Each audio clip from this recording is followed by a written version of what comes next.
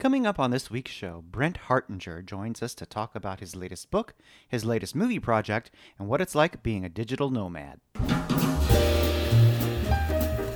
This is the Big Gay Fiction Podcast, the show for avid readers and passionate fans of gay romance fiction. Each week, we bring you exclusive author interviews, book recommendations, and explore the latest in gay pop culture. Welcome to episode 227 of the Big Gay Fiction Podcast. I'm Jeff from JeffAdamsWrites.com, and with me as always is my co-host and husband, Will Knaus. Welcome back, everybody.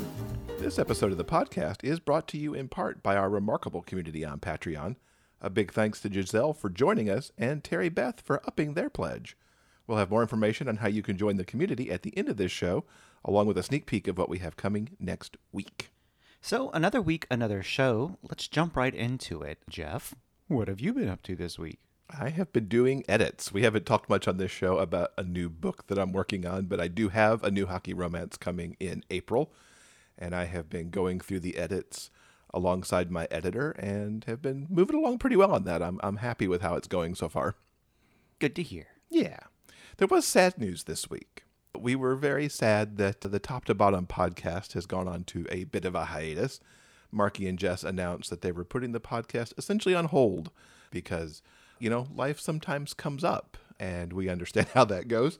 We do wish them well and hope they come back to the podcast sphere. They were a wonderful show. They covered books that, were a little outside of what we normally do, and they will certainly be missed out here in the MM Romance podcast universe. All of their podcast episodes do live on, so if you want to check out what they were doing or check any of their back episodes, we'll have the link to that in the show notes for you. Yes, definitely check that out if you haven't already. And now it's time for Romance Revisited, our look at some of the gay romances that have recently been re-released. Remember, if you haven't read it yet, then it is new to you. What have you got for us this week? First, we'd like to kick things off with the re-release of Mystic Man by E.J. Russell. When risk-averse research librarian Aaron Templeton has to apply for a job on the other side of the country, no one is more surprised than he is. He nearly runs home before the final interview, except for one little problem: he has no home anymore. He put his condo on the market before he left California, and it's already sold. Only an encounter with a free-spirited Connecticut native at the Mystic Seaport Museum staves off Aaron's incipient panic attack. Cody loves nothing better than introducing newcomers to the great features of his beloved home state, and when the newbie in question is a rumpled professor type with the saddest blue eyes on the planet, well, score. The attraction between the two men deepens as they explore Cody's favorite spots, but when difficulties arise and Aaron's insecurities threaten to overwhelm him, will Cody's love be enough to keep him in Mystic? And that's Mystic Man by E.J. Russell, available once again. Next up, I want to talk about Sky Full of Mysteries by Rick Reed.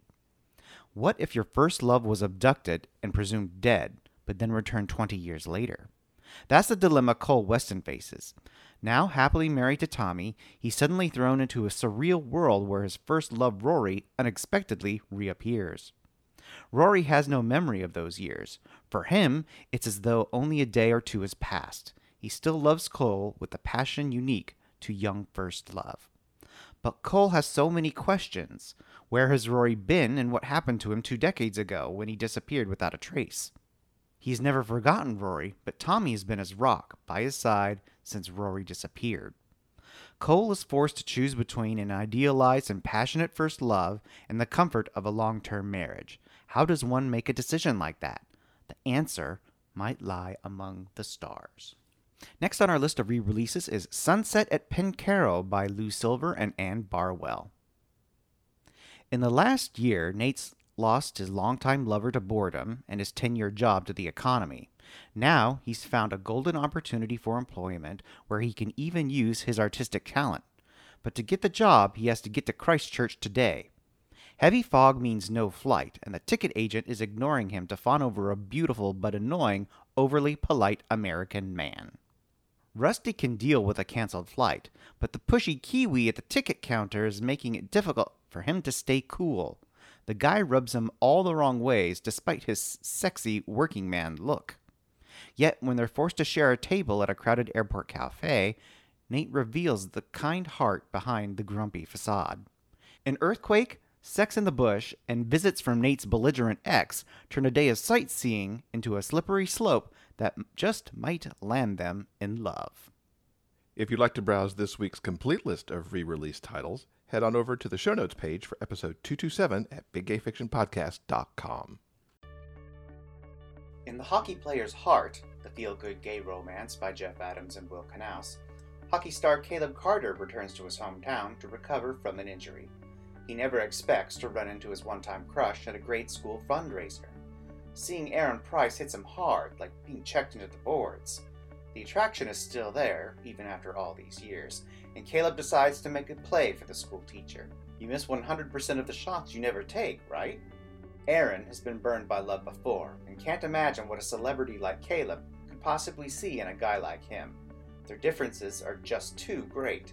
But as Aaron spends more time with Caleb, he begins to wonder if he might have what it takes to win the hockey player's heart. Get The Hockey Player's Heart at Amazon.com. It is Valentine's week, so I decided to get in the spirit of the holiday and read a Valentine-themed story, and I picked Candy Hearts by Erin McKellen. It was the perfect choice for its fun, flirty, sexy, sweet, heartfelt romance. Benji Holiday's a mechanic who is done with romance, done with dating, and very much done with Valentine's Day. And especially because he's just getting over a cheating boyfriend. Even though he doesn't want anything to do with the holiday, he begrudgingly accepts an invitation from his sister to join a few of her friends for what's supposed to be a chill house party that weekend at a lake house. When Benji arrives, he discovers that the start of the festivities have been postponed by a day due to a power outage. Nobody told Benji about this, though, so he's turned up and no one else is there, except the house owner, William O'Dare. He's a workaholic who's also trying to avoid the holiday, but at the same time he wants to reconnect with his friends that he hasn't seen in way too long. He invites Benji to stay since he's already there. These two are immediately attracted to each other and sizing each other up. One of my favorite sentences in this entire story is from Benji's point of view as he meets William. His tortoiseshell glasses made him look like a stern librarian wet dream. That just paints the perfect picture of William. Now, Benji's very into this slightly older man. And for William, the fact that Benji has declared that he could keep himself occupied alone in his room jerking off and eating Valentine's candy, and then a few beats later reveals that one of his bags has sex toys and lingerie, has left William kind of reeling in the wake of that information. The inner dialogues these guys have about each other is so ridiculously charming and sexy. Benji and William give into their attraction immediately because, why not? They're in an empty house. It's dark. There's no power. There's not much to do to entertain each other. So why not go have sex? And William soon finds that under Benji's overalls, which he already finds crazy sexy, Benji's wearing a baby pink harness and a lacy jockstrap. Now, while Benji mentioned he had the lingerie with him, Benji hadn't exactly planned on revealing it in that moment or that he was wearing it. But he went with it because one of the things he's working on is not changing himself to suit anyone else. William finds it hot, not just the clothing, but Benji's power in wearing it. They decide to spend the weekend exploring each other, being secret boyfriends and Valentines even once the other partygoers arrive. Of course, neither of them expects to fall for the other. Benji has sworn off relationships, and while William is looking for one, and he's even made a list of traits he thought he wanted, he hasn't thought that the perfect guy would actually land on his doorstep. By the time people arrive for the party, it's beyond difficult for Benji and William to hide their feelings, and they fool no one, even as their guests allow them to continue the charade for a while. Now, what makes this book soar is how Benji and William reveal aspects of themselves. It starts bold with Benji's openness about why he likes lingerie, and continues from there with what's going wrong in their relationships, what they want to fix in their lives, and it really delves into the core of who they are. Most of these revelations, especially some of the early ones, happen around their sexy times. I'll admit, I often get bored with the sex in books unless it is truly driving the story, and Erin uses every sexy time to get Benji and William to share more with each other. To make all this sweeter, they use these revelations to point the way towards the people that they'd like to become. For example, Benji is really trying to nudge William out of his workaholic condition, and William is helping Benji be even more his authentic self. Not only do these guys find love, but they end up on a path to truly better lives beyond the relationship they have created. Also satisfying here is the dark moment. Aaron's presented very smart obstacles to the relationship, and I love what Benji and William went through to get to their happy. As a reader, I loved how this part of the story played out. This is my third book of Aaron's, and I think it's my favorite. Benji and William are so ridiculously awesome, slightly quirky, and extremely sexy, but also so very sweet. These two guys needed each other, and as a reader, I rooted for them so hard. I highly recommend Candy Hearts, whether you read it for Valentine's Week or any other time of the year. Did you know that podcasts love to get reviews too? Taking a moment to leave a review about the Big Gay Fiction podcast helps us with the show's visibility online. Please take a moment to visit iTunes and leave a review. Your comments help other readers of gay romance discover this show. Thanks for helping us spread the word about the Big Gay Fiction podcast. So this week I got to talk to Brent Hartinger, and I love talking to Brent, and we kind of had a little show anniversary here. He was on the show back at episode 70, and it turns out that is almost exactly 3 years ago, because that episode dropped on February 6, 2017, and here we are, February 10th, 2020, having him on the show again. It was a wide-ranging number of topics between the latest book that he's released in the Otto Digmore series, a new movie that he has recently wrapped production on that'll hopefully be coming out later this year, as well as his life as a digital nomad alongside his husband. So we've got a lot of stuff to listen to there, and we think you're going to find this interview quite interesting. Brent, welcome back to the show. It is so good to have you here. It's been, I think, 2 years or more since you were here last. Thank you, Jeff. It's great to be back. I love that you are revisiting once again the world of Russell Middlebrook, focusing again on his friend Otto. You've got a brand new book in the Otto Digmore series out. Tell us all about that. So for people who may not be familiar with me or these particular books, back in 2003, I wrote a book called Geography Club, which was one of the first gay teen books that sort of broke out in a mainstream way. I published a series of sequels. Eventually, I started self-publishing these books. So by the fourth book, I was self-publishing. Those first four books became a young adult series, the Russell Middlebrook series. Then, this was sort of coinciding with the golden age of self-publishing. I decided to launch a new series about Russell in his 20s. So he had started out as a teenager in a young adult series, and then he grew up and he became new adult. And I kind of think I still might be the only author to have done this about his own character. I have had a character grow up and switch genres from young adult to new adult, and I wrote 3 books. That was called Russell Middlebrook, The Futon Years. And then one of the characters that I'd always really liked, named Otto Digmore, he was a burn survivor. When he was a child, he was in an accident with some fire, and he burned half of his face. And I liked him. He was sort of a love and interest for Russell back when Russell was a teenager. And then in the newer books, Russell moves to Los Angeles, to Hollywood, to try to make it as a screenwriter. And Otto, meanwhile, who is now also in his early 20s, is trying to make it as an actor, despite the fact that he has this scar on half his face. And I thought, my God, audiences like this character. I really liked this character. It seemed really timely, the whole normalization of minorities that are trying to get into the mainstream. You know, here's this actor, he considers himself disabled, and he's trying to make it in Hollywood, but Hollywood isn't really ready. They don't know what to do with him. Plus, there's a lot of prejudice and bigotry. So I launched another series about Otto Digmore, about his struggles trying to make it as an actor in Hollywood. The first book was called The Otto Digmore Difference. And that was sort of a road trip that Russell, who is a supporting character in these books, Russell and Otto go on a road trip so that Otto can get this movie role. And then, complications ensue.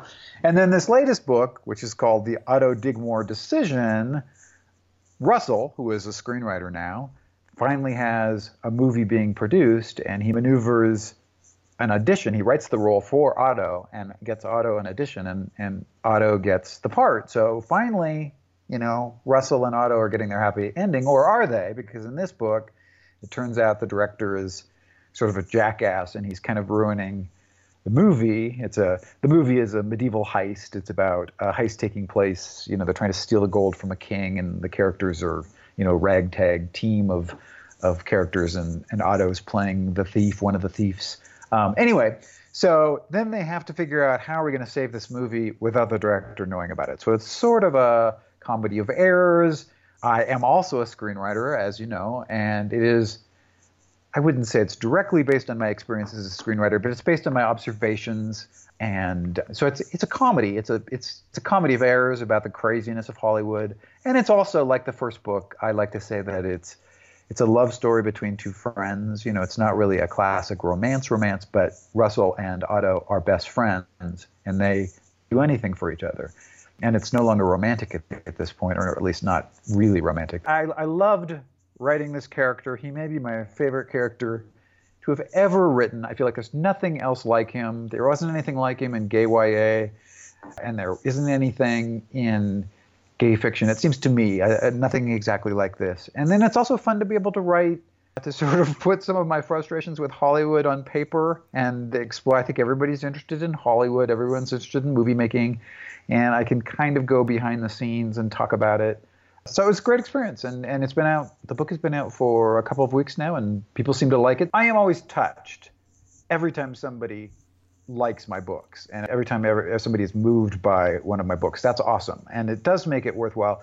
You've written these characters now for 10 books, the Russell Middlebrook universe. If I did the fast math right, I think it's 10 books now. Yes, I think you're right. 9. 10 if you include a short story, yeah.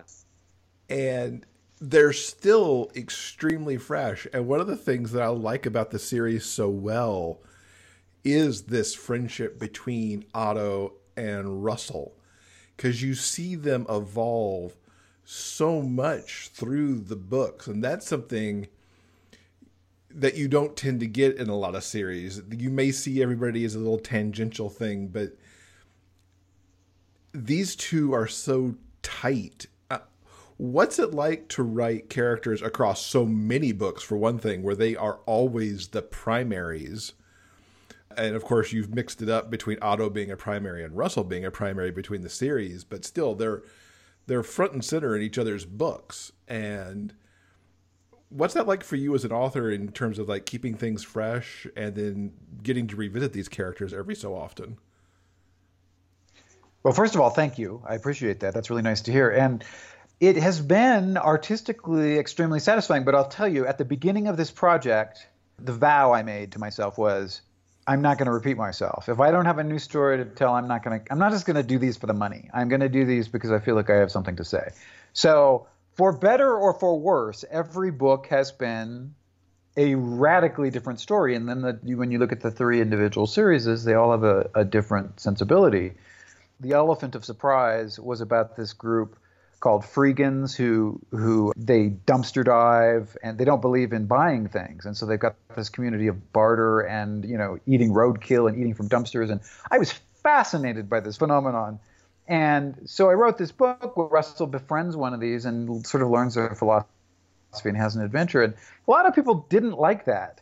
I thought it was so interesting. I had a ball researching that and writing that book. And I don't really care that some significant people said that about Otto too. They said, "Oh, I don't want to read about a character who has a scar on his face." Well, I don't care that, don't read my books then.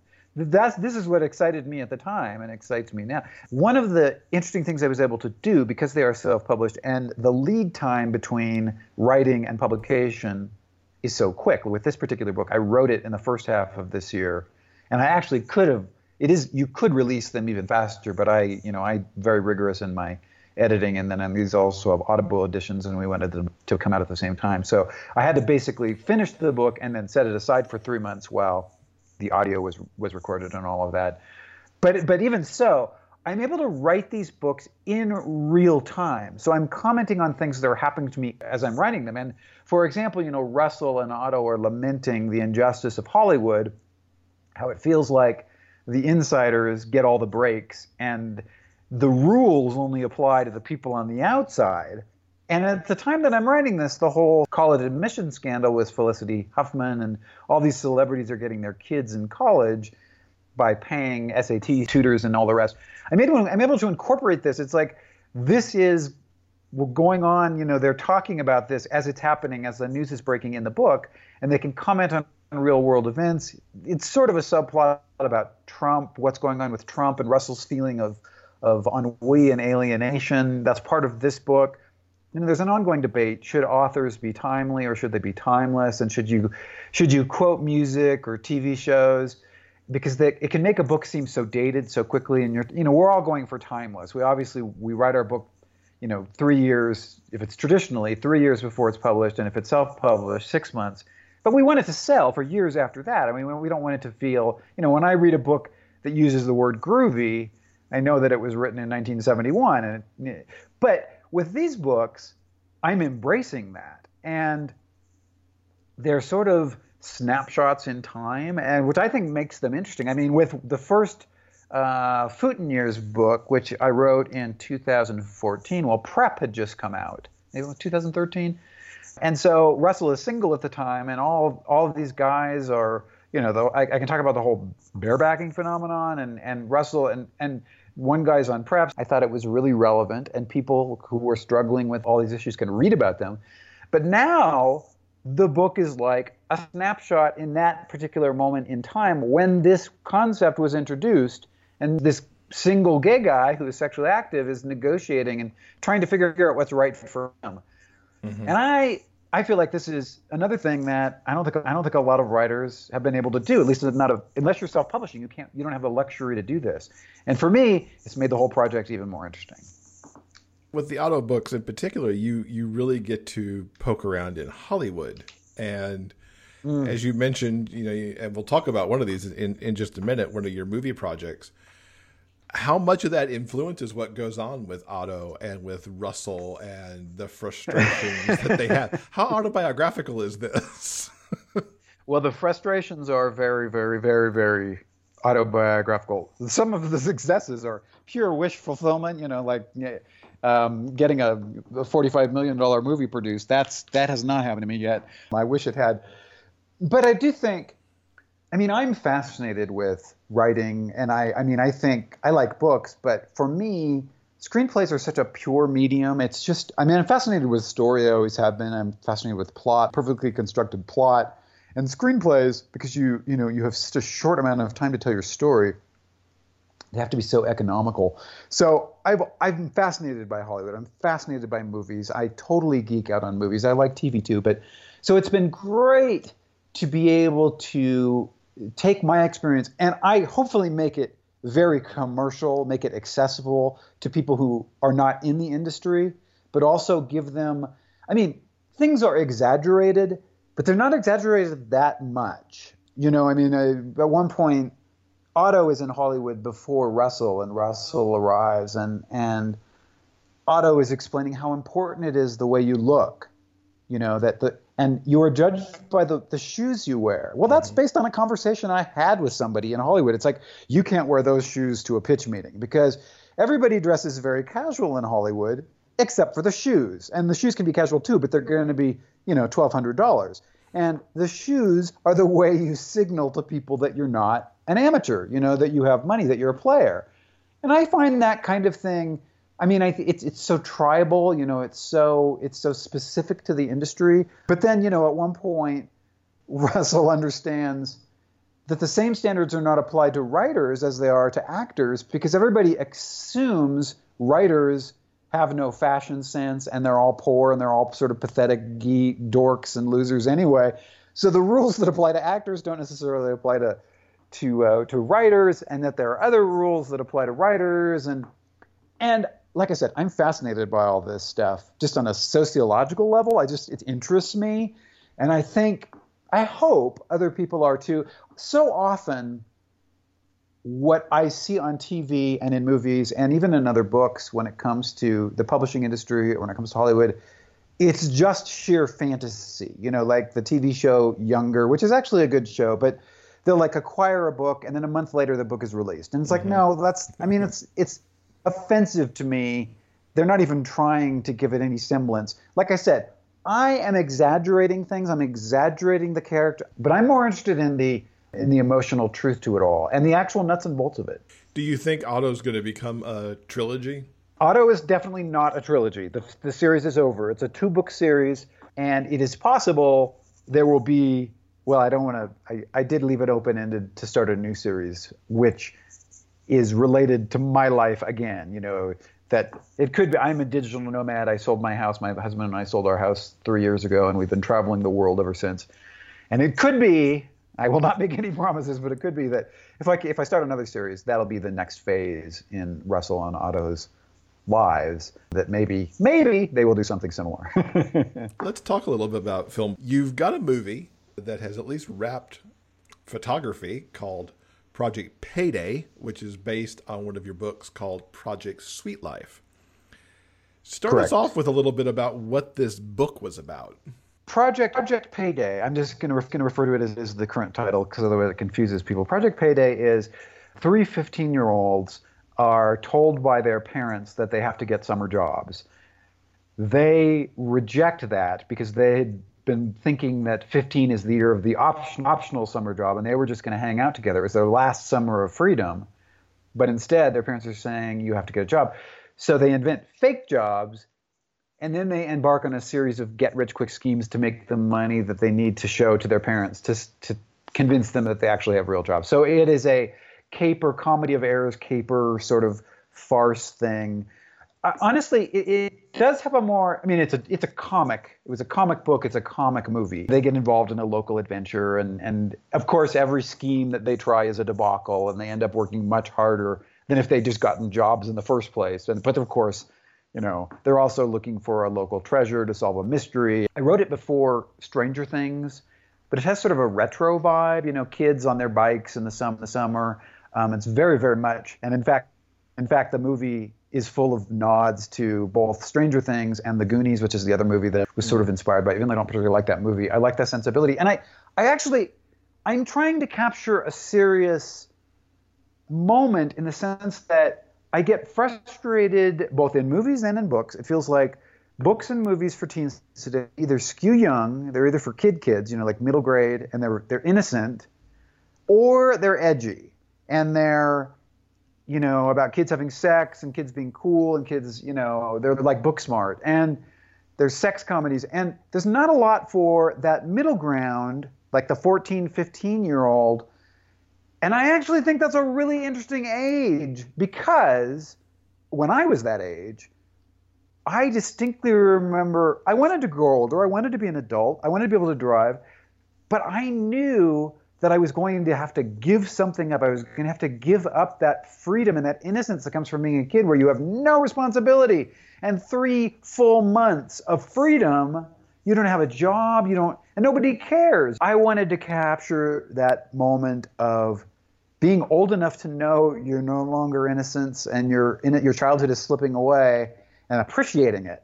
Mm-hmm. On that last year before, then you do become an adult, and then you do have to deal with, sex and money and all these other. I mean, I'm oversimplifying things a little bit, but I do think that's what I was trying to capture. That sort of like the last year, you're too old for trick or treating, and now you have to give the candy away. It's not the same thing, and there's a sadness. And on the other hand, you get to hang out. You got to go to the Halloween party and stay out till 2 a.m. As you can tell, I'm drawn to write things that nobody else is writing. And that was like something I didn't see. Well, anyway, so I wrote the book. I wrote the book back in 2007, and it was an orphaned book, which means my editor, the acquiring editor, had left or been fired. I can't remember which, by the time it was actually released. So this is never a good thing. So the book is given to another editor, but they don't necessarily care. And I was sort of at the end of my career at HarperCollins at the time anyway. I don't think they really cared. The book sort of came out. It actually sold okay, which is surprising because they didn't do a damn thing. I mean, nobody, like I said, it didn't really have an in-house advocate. But I thought it was a really cinematic idea, especially with nods to The Goonies, and then, Stranger Things hit, which really, Stranger Things has exactly the same sensibility, except it's a slightly different genre. And I thought, this would make a good movie. And yet, unlike Geography Club, say, or some of my earlier books, it had received no interest. Even though it had, like I said, it had sold okay, but it hadn't made any real ripple in the industry. And so it hadn't gotten any inquiries. And I thought, well, I'll write the screenplay myself. And I did. And I, honed it for a couple of years, and then I pitched it. And this producer came to me, and he didn't even know. I didn't pitch it as a book. I pitched it as a screenplay. I didn't tell anybody that it had been a book because I didn't feel like that really served me. I mean, the book had not been particularly successful. There's a huge prejudice in Hollywood about novelists adapting their own work or novelists writing screenplays. The people think correctly that they're two completely different mediums, and that if you write novels, you don't know how to write a screenplay. So I didn't want to complicate the pitch by saying, "Oh, I'm a novelist and this is based on my novels." The producer liked it, and he said, even though this hadn't been part of my pitch, he said, "I really like that you're targeting this market in between the middle grade and the edgy young adult. This is exactly the movie that I'm looking for." And I knew when he said that, I said, okay, well, this is a match made in heaven. That he was looking to produce a movie because he had seen the same void in the marketplace that I had seen, 10 years before, 8 years before when I was writing the book. And that's the movie he wanted to produce. And so that's what we did. That's what he did. And then we revised that for,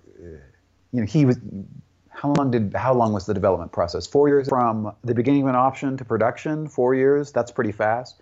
He's raising the financing while we're developing the script. And then we shot, it's set in my hometown. It has a racism element, and it's set in my hometown of Tacoma, Washington. But it was, we had to change it into sort of any town. And we shot it in Pennsylvania last summer, and I was able to go for the whole shoot. And honestly, this is an indie film. It was not like a multi-million-dollar Hollywood budget. And I was thinking, there's a complicated script. There's underwater sequences. They dive for sunken treasure, so there's underwater sequences. There's a series of smuggler tunnels, caverns underneath the city. That's one of their schemes. So it's so you have to find tunnels under the city. They're going to have to build sets. There's all kinds of, there's a cast of, I think there's 29 different speaking parts and zillions of different scenes. I was thinking, how is he going to do this? This is not the kind of script, if I were producing an indie film and I wanted to do it on a budget, this is not the script that I would pick. But he had picked it, and then it wasn't. So I'm in until the day I arrived, I'm thinking, is this going to be, what is this going to be? Is this, plus this is his first film he's produced short films and educational films, that's how he makes his money, but he had not produced a feature. And I was shocked. When I got there, I saw that basically he had called in every favor he had ever had in the world, every filmmaking favor. And he had very, very, very smartly gone into a town. I don't know if I should tell this story, but I will. So they were negotiating. Part of it is set in a shopping mall. So they rented a shopping mall for a week. And one of the scenes is set in a candy store. And they were negotiating with the candy store owner. And they said, here's the amount of money here's the amount of money. And the candy owner said, oh, I don't know that we can pay you that much. That's an awful lot for us to pay you. And the producer said, or the production manager said, oh, no, that's what we're paying you. You don't pay us anything. We rent the store from you. The point being, the town hadn't had a movie shot there. The last movie was Molly, shot 20 years ago. And they were so eager, unlike a lot, you go to Louisiana, you go to New Orleans, you go to New York, you go to Los Angeles, you go to Vancouver. The towns are rife with productions, but because he picked this out-of-the-way town, they bent over backwards to help us, and That's awesome. It saved him so much money. It was fantastic. He was so shrewd about it, and I'm big on, follow your artistic vision. Yeah, that's great, and stick to your vision and be true to all of that, but be smart about it. And he was smart about it, and that made me really like him, not just as a person, but as a businessman. I don't want to be in bed with a crazy head in the clouds, refusing to compromise on anything artiste. I want somebody who gets the fucking thing done, who gets the job done. And I want it to look good, but I want it to be produced, to be finished. And it's not that he made compromises, it's just that he was very, very smart about how he went about it. I've only seen the distributor pitch cut, which is not the full cut of the movie. Great cast. I really loved the way it looked, and I'm cautiously optimistic. We'll see, Cool. For a book you wrote 2007, came out in 2009, it looks like. We're now a decade on. It still sounds like this could be today's teens, because you could see parents today going, okay, well, you're 15 now. You really need to go make some money. It sounds like the material might have aged well, too. Well, it is interesting, because the book came out right during the crash, right during the real estate, right during the economic crash of the late aughts. And it's like, it was not a good time for kids to be complaining about not having jobs because nobody had a job. You know what I mean? It was like out of zeitgeist. And now it does feel like it is more timely. But that's the thing, movies. I'm working on another project now, and this one is maybe. I don't want to jinx anything, but it could end up in Netflix. That's sort of the current incarnation. But anyway, I've been working on this since 2009. It was first optioned by these particular producers. It was based on a play that I wrote in 1997, and it is about, so it's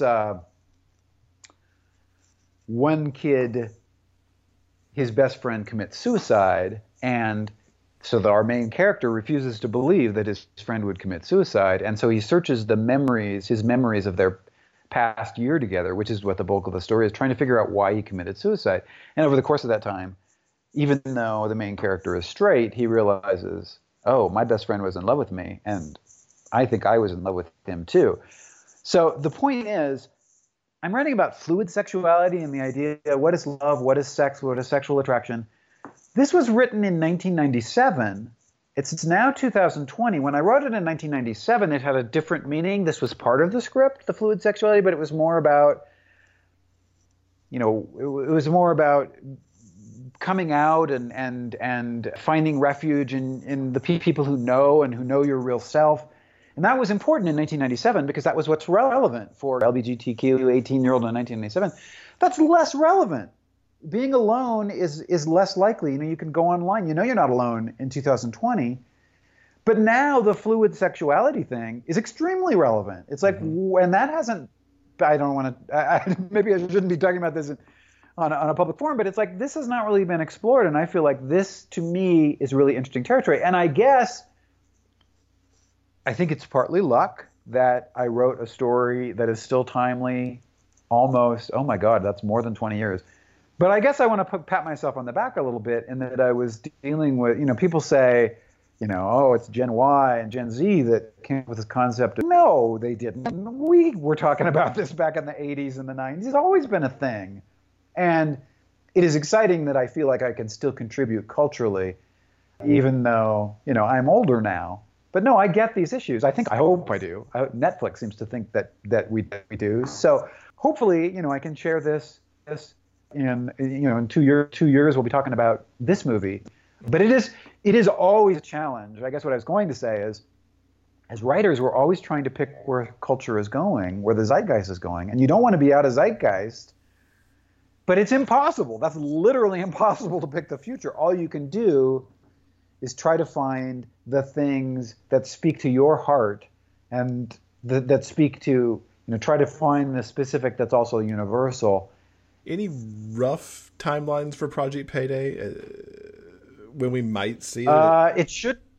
It should be out. And see, this is what's being negotiated now. And I know he wants a theatrical release, so knock on wood, it'll be at least a small theatrical release. On the other hand, if it's acquired by a streaming service, that's okay too, because so many people see it right away. Yeah. And frankly, it's cheaper. But it should be 2020. It should be this year. Great. It is not. We don't have a final edit. It hasn't been scored. It hasn't been, like I said, we don't even have a final product, but it should be out. And I got a chance to, so I got the rights back to the book, which was out. It was still in print, I think, but I got the rights back last year. And then I rewrote the book to coincide with the movie, because a lot of, it is however many years, 15 years, and things have changed. I had always imagined the main character, the point of view character, as gay, but now I was able to, it was always subtext, and it's subtext in the movie, but it's text in the book. I was able to explore, go a little deeper in the book. And again, there's such a rush, I know I sound like an old prude, but there's such a rush to sexualize everything, and I think, especially in YA, I mean, on one hand, you couldn't sexualize anything. So it's great that now we have that freedom as writers, and I applaud that, and I've read books that I think are great. Yes, explore sex, explore sexual desire. But it's also okay to explore the more reticent gay kid who it's like, well, wait a minute, I'm not ready for sex. I recognize I will be one day, but I'm 15, and right now I want to hang out with my friends. And that's a scary, mysterious door that I'm not ready to open. That's a perfectly valid character, too. And I think that I talk to these kids all the time online, people who read my books. And it's like they're not – I remember the thing that struck me the most when I was working with gay kids was there's this idea that it's like they all want sex, sex, sex. They all are obsessed with sex. It's like, no, my experience is they all want a boyfriend or a girlfriend.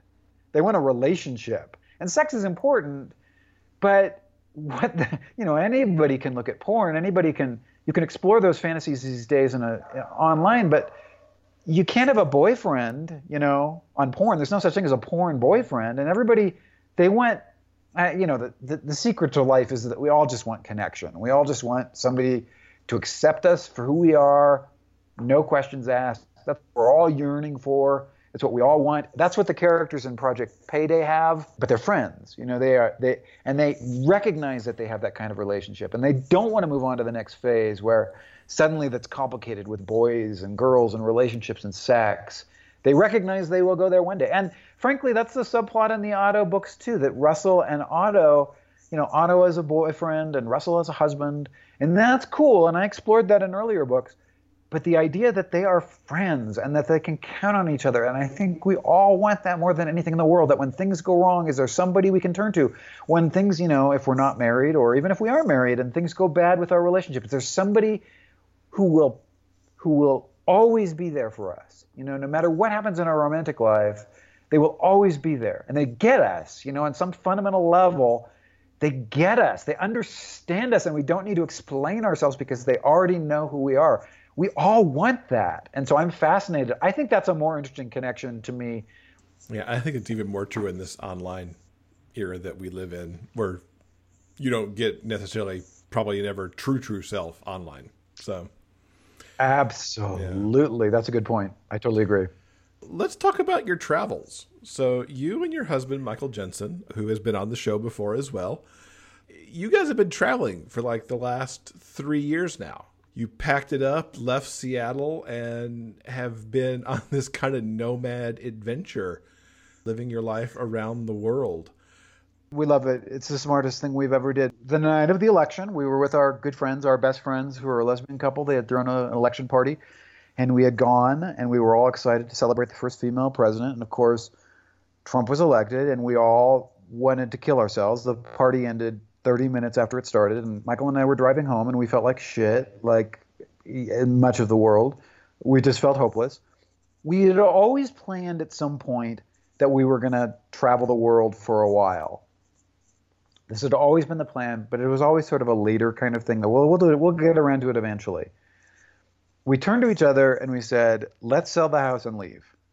And it's like we felt so powerless and depressed. And I am like a control freak. When this is why I like plot so much. This is like why I like writing. I want to fix problems and I want to solve it. Well, when your country elects an ignorant fascist, racist, I can't. There's no way I can solve that problem. I had done what I could in the election. But I could solve my problem of feeling so frustrated by getting the hell out of Dodge, or at least taking control of my own narrative. And Michael was absolutely on board. And our friends thought, oh yeah, you're not really going to leave. But because we had always planned to do this anyway, we both knew, within 2 months we'd sold our house. And within 8 months, we were on the road.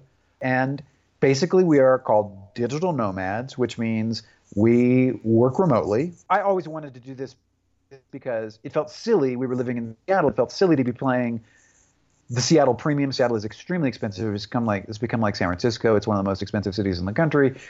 But our income did not reflect that. Our income was the same and is the same wherever we lived. We sold the house for a lot of money because it was Seattle and we had bought it cheaply and things had gone crazy, which gave us a cushion to experiment with. Then we left. We live in a country anywhere from 1 to 3 months. And then we move on because that says how long the visa will last. So we started in Miami, Florida. We moved to Malta in the Mediterranean. Then we lived in Italy. Then we lived in Bulgaria because of something called the Schengen zone. You can only be anywhere in Europe for 3 months, so we had to leave. We ended up in Eastern Europe, which is outside of the Schengen zone. Had no plans to go to Eastern Europe, but friends said, hey, Bulgaria is awesome. It was awesome. We took a cruise ship home. We take repositioning cruises, so we lived on a cruise ship for 2 months as we took a cruise ship back through the Panama Canal and back to Seattle. Then in 2019, we left. We went into Asia. We went to Thailand. We lived in an island in Thailand. Then we lived in Vietnam, which was awesome. We loved Vietnam. We lived in rice fields right outside of Hoi An. Fantastic experience. Came home for the movie shoot in June, which was in Pennsylvania, as I said earlier. Then we continued, took another cruise ship across to Europe. We went to Switzerland. We lived in Switzerland and the Swiss Alps for the summer, which was beautiful, incredibly expensive, but beautiful. Then we went. I feel like I'm missing a couple countries. Then we went back to Eastern Europe. We went to Tbilisi, Georgia, which again was awesome. Came home, took another cruise ship home for the holidays. Now we are in Mexico City, which is also fantastic. It's funny, the State Department issued a travel alert the day before we were to come to Mexico. They said, crime is up. Americans should be wary. I think they were just saying Americans shouldn't go to Mexico. And we had 3 or 4 friends here at the time, and we thought, should we be worried? And they said, there are parts of the United States where you should not go. It's like you've been to Los Angeles, you've been to Chicago or New York. There are places, that are sort of tough, sort of dangerous there. And that's just like Mexico. There are places in Mexico where I wouldn't go. But Mexico City itself, we're in La Condesa and Roma Norte, near the city center. It's a stunningly beautiful city. I had no idea. It's all plazas and parks. The Mexican people are charming. My Spanish still sucks, but I'm learning. There's nothing like immersion to get you to pick up a language. So I'm learning, and we're having a ball. We're going to stay in Mexico, I think, a couple of months, and then depending on what happens with this Chinese virus, we may go back to Asia, we may not. We may just go to Colombia, we may go to South America. But the point is, we love our life, and we thought it would be really expensive. And in fact, our cost of living is about half what it was in Seattle, and it could be a lot cheaper if we wanted it to be, if we wanted to live in, a little more frugally. We just don't deprive ourselves. And the other thing that's been really, really wonderful, we thought we would be lonely. We thought we would be isolated. How do you get to know people? Well, because there is this digital nomad community around the world now, and because they're all awesome people, it's like, I like to say, nobody leaves home because they're happy with their life. Everybody leaves home because they don't quite fit in, because they feel like they have a yearning for something more. So it's kind of like the island of misfit toys. Everybody's a little dorky. Everybody's a little quirky. And so are we. And the other interesting thing, we're in our 50s, early 50s, and most of our friends are now in their 20s and 30s, which has been really interesting. And I think they think of us as peers. I know they think of us as peers. We think of them as peers. Occasionally they'll ask us, advice, but for the most part, we sort of see each other as peers. So it is great to be around sort of this young, open-minded, positive energy. This has made me feel empowered. I'm around young people, like we can exchange ideas. I have my perspective because I have an older perspective, and they have a younger perspective, and that's interesting. But I don't feel like I don't feel like okay boomered by these people. I feel accepted. They're not like going to dismiss me because of my age, and I'm not going to dismiss them. I'm not going to say, oh, millennials, or oh, you Gen Y. It feels like there's a meeting of minds. And so it has been really awesome to meet these people. And so as opposed to being isolated, we feel more connected. I mean, I'm an introvert, like times 50. I wanted to stay home. I want to Netflix and chill, but it's so, plus every city other than in the United States is so much more livable because everything's so walkable. Like I said, Mexico City is all these sidewalk cafes and plazas and parks, and everything is, from a Western perspective, everything is cheap. So we find ourselves being so much more social. It has been a reinvention that I didn't think I was capable of at my age. I didn't think I wanted to reinvent myself, and yet I have, and Michael has too, and we've been surprised by things. All of my life I thought I had work-life balance, but it wasn't until I left the United States that I realized, oh, I didn't have work-life balance at all. Because it's hard to have work-life balance because everything's so goddamn expensive. You have to kill yourself. For Michael and myself, I don't want to sound judgy, I really don't, and I hope I'm not coming across that way, but for us it has been, we were at a very low point both politically and career-wise. We felt very frustrated. Things had not gone our way, and we had so many disappointments in our career. And now it feels like, like all writing careers, you have successes and you have disappointments. Now they are put in perspective because there is so much else. The rest of our lives are richer now. The more people I meet around the world, the differences are what make it fascinating. It's like I love being forced to see something about myself or my country from a different point of view. The reality is we really have so much in common, and we are just so much alike, and we are all yearning for that connection, that so many people have opened their hearts and their minds to us. And you mentioned, online, the alienation. I used to think social media was bringing people together, and I don't believe that anymore. I feel like now it is driving people apart more than it's bringing them together.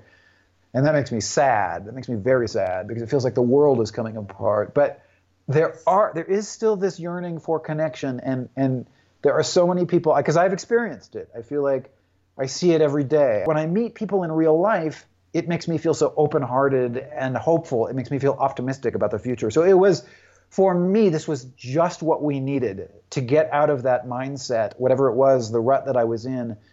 And it makes me feel like, oh God, humanity's not doomed. There are still all these wonderful people. I'm curious what this 3-year journey has done for your creativity overall. I wouldn't say the well had gone dry, but there are certain topics, Project Sweet Life, Project Payday, that is based on an experience I had. Geography Club, that's based on an experience I have. The later Russell books, the screenwriting, based on experiences I had in Hollywood. The well of my personal life had begun to run dry. So it has been interesting to have the well be refilled about all these other things. And now I do find myself writing about places and people that I wouldn't have felt qualified to write about before, and even now I'm not sure I feel qualified to write about. But I feel qualified to write about the experience of travel.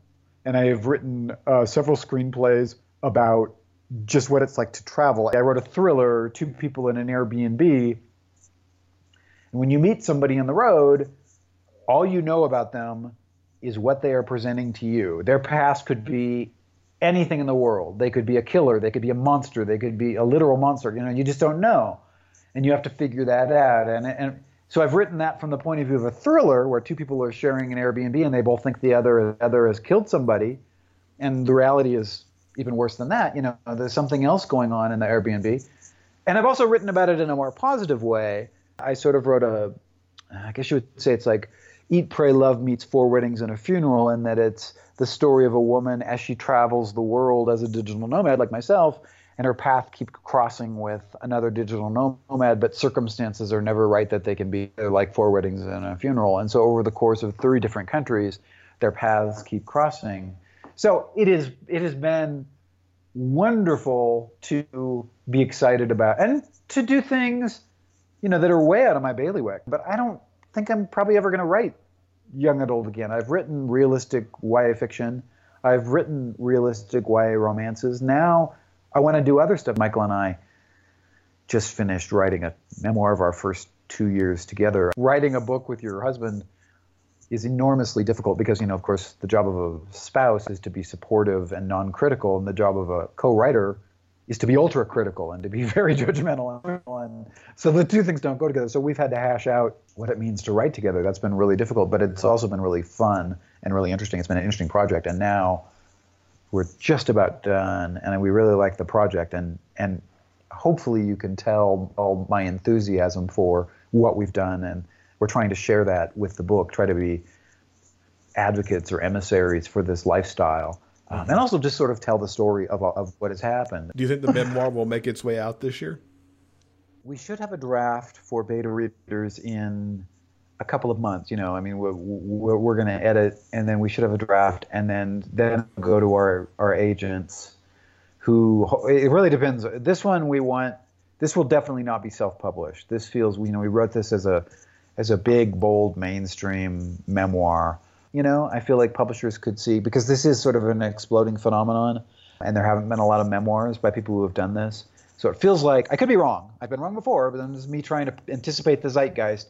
which is always a mistake. But the point is to get this out to publishers, and then hopefully it'll be out, 3 years from now, Right. 2 years from now at best.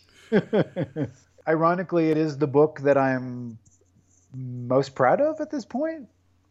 That it'll be easy for me to publicize because I feel so enthusiastic about the story we're telling. Mm-hmm. So Otto has just come out. Project Payday hopefully is sometime this year, it looks like. Anything else on the 2020 timeline to talk about? Well, hopefully, I would love to be able to talk about this other movie, this drama that I was talking about earlier, the Starfish Scream, and I hope that happens because that has been a wild ride, and it'll be very unsatisfying if we did all this work and the world is never able to see it. What else am I working on? I'm pitching screenplays this week and next week, and I've got a fantasy that I'm working on too that is not ready to go out yet. But part of the problem is I'm all over the place. I like to write so many different things, and sometimes I feel like I should just. Sometimes I think I should just pick a genre and stick to it for a couple of years, but I can't seem to do that. What is the best way for everyone to keep up with you so they know what is coming next and how some of these other projects come to fruition? My website. You can sign up for my newsletter on my website. You can follow me on social media. I generally am on Twitter more than I'm on Facebook, but you can do either. You could also follow Michael and I on Instagram, which is Brent and Michael Are Going Places. That's also our website, brentandmichaelaregoingplaces.com. And I have a policy that I will talk to anybody. I have sort of an open I am policy. If somebody wants to chat with me, I am available. Feel free to, you can also send me an email. I don't get very many emails anymore, though. It's mostly through social media these days. Fantastic. We'll link to all of that in the show notes. And thank you so much for coming and telling us all about these projects and about your nomad life. Well, thank you, Jeff. This week's interview transcript is brought to you by our community on Patreon. If you'd like to read the author interview for yourself, simply head on over to the show notes page for this episode at biggayfictionpodcast.com. And thanks again to Brent for joining us this week. I've added an extra little thing in the show notes because a couple of years ago on CBS Sunday Morning, Brent and Michael were on talking about their digital nomad lifestyle, and that's an interesting interview that they had, and you'll see a little bit of them out there in the field. So do you think we could be digital nomads? No, I'm a homebody.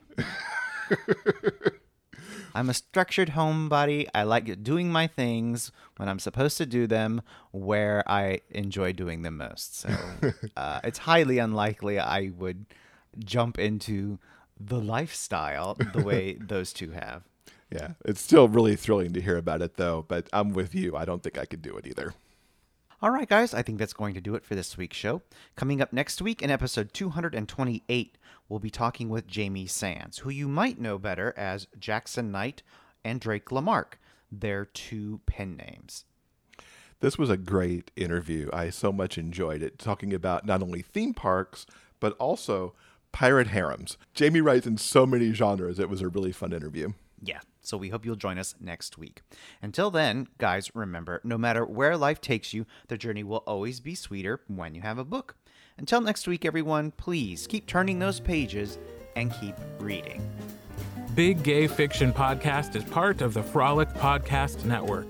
You can find more shows you'll love at frolic.media/podcasts. New episodes of this show are available every Monday wherever you get your podcasts. You can help support this show with a monthly pledge through Patreon. For more information about joining our community and the bonus content we deliver, check out patreon.com/biggayfictionpodcast. I'm Kurt Graves. Thanks for listening. We'll see you next week.